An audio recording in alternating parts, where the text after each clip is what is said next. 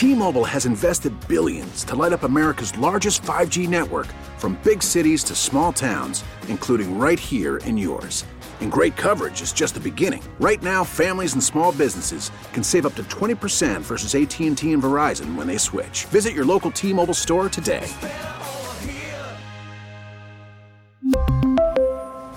Plan savings with 3 lines of T-Mobile Essentials versus comparable available plans. Plan features and taxes and fees may vary. Baseball is back, and so is MLB.tv. Watch every out-of-market regular season game on your favorite streaming devices, anywhere, anytime, all season long. Follow the action live or on demand. Track 4 games at once with multi-view mode and catch up with in-game highlights. Plus, original programs, minor league broadcasts, and local pre- and post-game shows.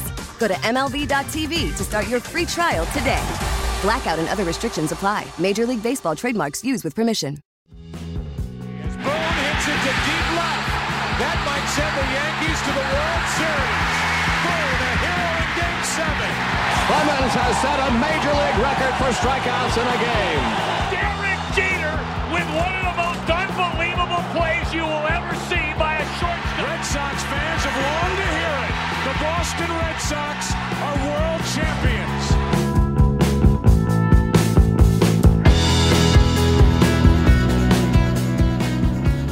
Welcome back to Fanbase, a deep dive into the greatest rivalry in sports. John Senecal here, along with Brian Shackman. And the Yankees-Red Sox are finally going to square off at the end of the season now, and it don't mean nothing. Nothing. I mean, it means we've known all year that this rivalry has sort of taken a pause, not only because it's a 60-game season and there's a lot of fans out there who don't care, but also because the Yankees are so much better than the Red Sox. But it's funny, we go into this series with the Yankees. They weren't that good a week ago. I mean, our last episode was they were a mess. They were behind Toronto and Baltimore. Baltimore was sniffing on their back door or tied with them or something. So they've won. I don't want to date us here, but they've basically gone on a really huge winning streak. And what I'm curious about, since I don't watch the Yankees unless they're playing the Red Sox, is what the heck happened. Gleyber started hitting. Gleyber Torres. Voit has been hitting. Debbie Garcia has been pitching good. Cole is pitching good. The Red Devil, man, like you said, you can't kill him. Yeah, kill him. He just keeps coming back. And home runs, the Bronx Bombers are back. They're hitting home runs again. And now Judge is back, who struck out 3 times last night. And Stanton's back. But every time they run down the bases, I grimace a little bit. I know, they could be, at any moment, their season could be over. But they're striding good right now. And they have all those guys in there, and it gets pitches. Like, who was the catcher who hit 3 home runs this week? Higashioka. You can yesterday. say it? Can you say it? Higashioka. Okay. He's the GOAT. It was Higashioka with the stroker, is what Sterling said. That was pretty good. I don't like Sterling at all. He does have some nice calls. But some of them are pretty good. But my point is that like a guy like that probably saw a couple better pitches than he would normally if you didn't have Stanton and Judge. It's crazy, though. Yeah, exactly. But 33 runs in the last 2 games against the Blue Jays. Their pitching hasn't been great, obviously, but 33 runs in 2 days. So I guess the question is, now they're definitely going to make the postseason. They should. They're a 5 seed right now. They were an 8 seed when we talked last. Right. But yeah, I mean, barring any catastrophic meltdown, if they just play normal baseball, yes. Okay, so assume they get in there and assume they stay at 4 or 5 or whatever. How do you sort of handicap their chances against a Tampa, an Oakland, or whomever? Yeah, look, I think it looks like they'd be going up against Minnesota right now, but they're still 11 and 12 games to play. So, this is the way I look at it. Baseball's streaky, right? And they're streaking good right now. Can they keep that going for 12 more games? Maybe that helps them because they need Judge and they need Stanton if they're going to play to get more at bats, and then they'll go into this postseason good. But I've said it all along. If they're healthy, they can beat anybody. If they're healthy, because if their pitching kind of falters, you can see what they can do with their bats. Right, and the thing about getting hot is funny because I would say that if this is their run, they're peaking a little too early. Right. And so what they have, maybe 10 games left in the season, and then they have to win a slew of games to win. With no off days. Right. That came as a shock to some people. Yeah, but I mean, that's how it's got to be. And I mean, forget about the fact that, I'm discounting the value of this World Series, but if your goal is to win it, I think you probably, I'd say two things. One is it's not a good time to peak because you'd rather lose a couple and win a couple to finish the season. Right. However, I think it's really good for Judge and Stanton to come back now because they can work out all the cobwebs and they got a few games. You could tell Judge was rusty last night. You could tell. What are they facing down at their alternate site in Scranton? You know what I mean? They're not facing major league pitchers that are going to be gunning after you. You know, it's a totally different ballgame, obviously. But let's hope so. I hope so because Red Devil moves to left. Right. Chicks is in center, and Judge is in right, and Stanton's your DH. And it's a heck of a lineup. Yeah, and DJ's just doing DJ things. He's been doing it all year. He's amazing. He's just amazing. So it's funny you talk about the alternate site because in some ways for the Red Sox,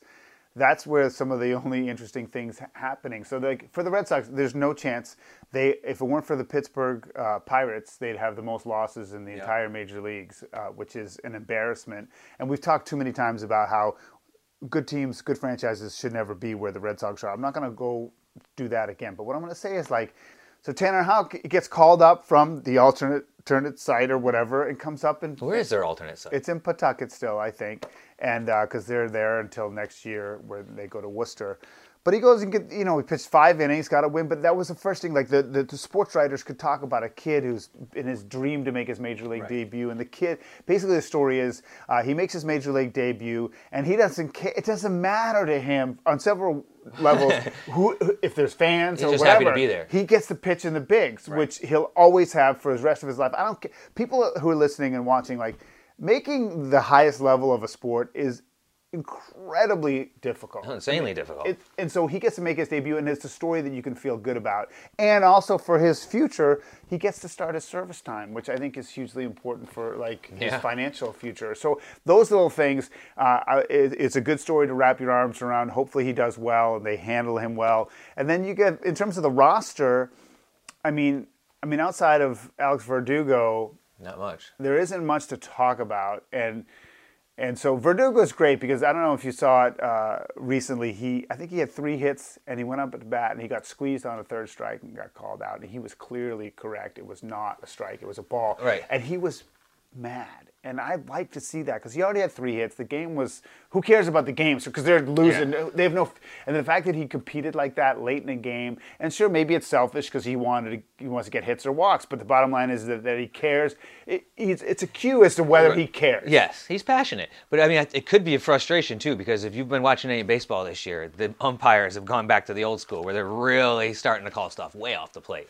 I don't mind. Okay, let's talk about that for a second because, in the old Atlanta Braves days with Glavine and it started here and end here. No, but they would just they just squeezed everybody so much and they would paint the corners and I feel like near the chest is okay. I feel like. But it's crazy though because we're so used to watching the K zone or the box or whatever they want to call it, right? And I'm noticing that, I'll flip around, I have the MLB TV thing. So I flip around, and a lot of places aren't using that because it's really showing the umpires are really stretching. Do you think they're getting a message sent down? No, I think they're doing it because they know they're not going to get argued with. It's COVID. I think they're just screw it, call what you want. They can't argue with us. Have the announcers said the same thing? I don't know. I haven't. None. So I haven't heard any Yankee announcers or any other announcers say it. That's interesting. So that's my take. Your theory is that the umpires are feeling their oats because... They can't argue. No one's going to get in their face. Nope. I mean, think about it. All right, Verdugo's, I didn't see it, but Verdugo's call you're talking about, right? Yeah. If it was non-COVID, don't you think he would be even more animated? And get in his face, maybe? Yes. Or maybe even the manager. Right. I mean, there's none of that this year. I mean, as soon as someone starts chirping from the dugout, they'll turn around and be like, that's enough. Right. That's enough. And so that's my take. That's what I think is happening. So there's 2 things I would say to that. One is, I think a bigger strike zone is okay. I do too. I think that the pitchers have had too much taken away from them. And my biggest pet peeve in baseball, and it's hard because you throw 95, going inside is a threat, right? It is a direct threat to your livelihood. At the same time, these guys hang over the plate like they have nothing to fear. Right on top of the plate. And I hate that. I really think that the old days of being able to brush somebody back or what have you need to return because you need that inside corner. You need to be able to use it as a pitcher. And nowadays, a ball 4 inches in, a guy's falling on his back. Right. But that shouldn't be the case. No, it shouldn't be the case. 20 years ago, if you threw 92, you threw heat. If you throw 92 today, you're borderline kind of slow. Yeah. I mean, I think that it's gotten faster. long as you can generally, locate. like, you can still get killed by 92 as much as you can get killed by 96. But there's more faster pitchers nowadays. There is. I mean, but you didn't see the 100-mile-an-hour fireballers, but it seems like every team now has a dude that can get 98 to 100. Right. And it's not just their closer. I mean, Cole was hitting 99 last night. That's incredible. So I remember I used to do I had a couple opportunities to take a little BP off a machine at Fenway, and we're talking like 60s, low 70s. Yeah. And I struggled. I mean, I can't imagine. I don't know how they do it. I mean, it's all sort of guesswork. I mean, A lot of guesswork. That's where this home run strikeout relationship has become. Because if something's coming at you 95, it'd be nice if we could talk to a major leaguer, a former major leaguer or a major leaguer, and ask them that question. Well, we're going to do that. Actually. We are going to do that. It's going to be, I don't know if it's the next episode or the one after, but we're going to talk with Rico Brogna. I always think of him as a Met and a Philly, but the interesting thing about him... He played 43 games with the Sox. He did, and he did not do well. He wasn't healthy, but he did something. He hit a home Fenway Park walk-off grand slam. Yep. And he's a kid whose dad grew up in the north end of Boston. He grew up in Connecticut. But he did, and we'll talk about it, he had more of a Red Sox than a Yankee household, even though he grew up in Connecticut. And we're going to talk a lot about his career. And he was there in the steroid era. I mean, we could have a 5.5-hour podcast. Oh, sure. Him. I'm sure. Maybe we might have to break it up. But he grew up a Red Sox fan. And he hit a walk-off grand slam in Fenway Park. Think about that. That's what every kid dreams of. I mean, that's backyard. Right. It doesn't matter what the score is. Yeah. Obviously you won the game, but it doesn't matter, what you did in that game other than that. And he doesn't get asked about it a lot because I know one of his claims to fame is that he hit the first home run at Coors Field after the Rockies expanded. So everyone kind of wants to talk about that or some other things with the Mets and the Phillies. Stuff, but he doesn't talk about it. So we're really excited to talk to him and get his also take on the rivalry and what's going on with these two teams and the shortened season. I mean, there's 1,000 things. This notebook is full of questions for Rico Brogna. But I want to close this off for today. John Senecal and Brian Shackman here on Fanbase, a deep dive into the greatest rivalry in sports. If the Yankees can make a run, you love baseball. Like you could put Little League on TV and you'd watch it. That's the kind of baseball fan you are. I'm not quite there, but if they win, does it mean something to you? I mean, they won. I mean, I'd be more interested in how they win if they win. Is it the excitement? How are the games going to be? If there's a Game 7 type thing, right? What's it going to be? In the grand scheme of things, I think no matter who wins, it's just not going to be looked upon the same. But their chances if they get in, there's good teams, man. The Dodgers are good. The Padres are really good. The White Sox are really good.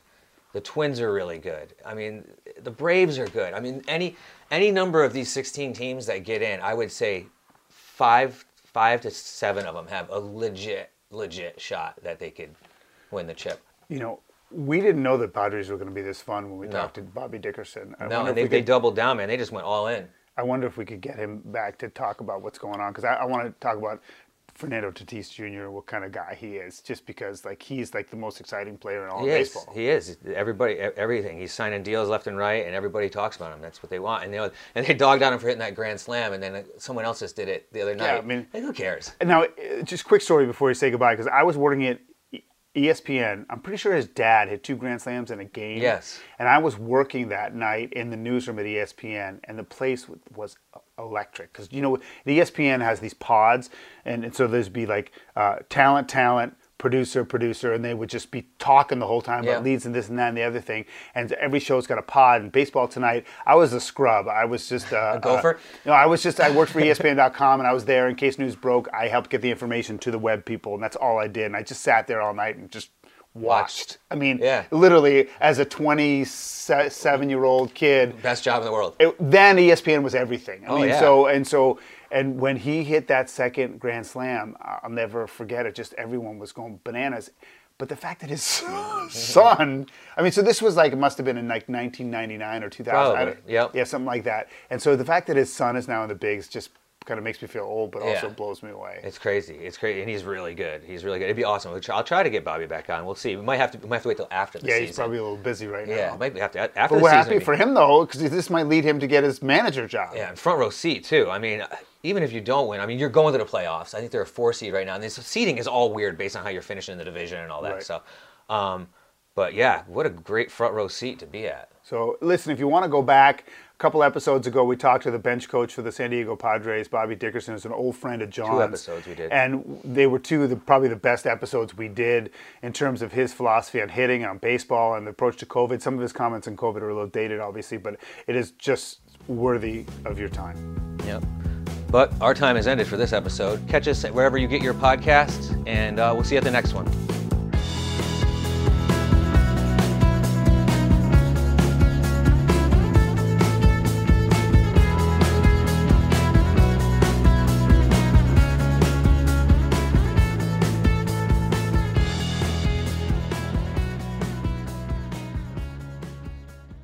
We really need new phones. T-Mobile will cover the cost of 4 amazing new iPhone 15s, and each line is only $25 a month. New iPhone 15s? It's better over here. Only at T-Mobile, get 4 iPhone 15s on us and 4 lines for $25 per line per month with eligible trade-in when you switch.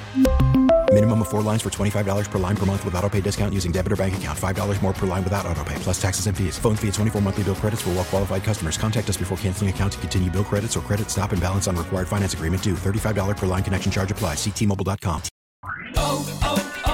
O'Reilly. Protect your vehicle's engine with a full synthetic oil change and save with Mobil 1 at O'Reilly Auto Parts. Purchase 5 quarts of Mobil 1 full synthetic motor oil and receive a $10 O'Reilly gift card after rebate. See store for details. With your Mobil 1 purchase, you'll also receive 2 times points during Old Rewards Bonus Points Month at O'Reilly Auto Parts.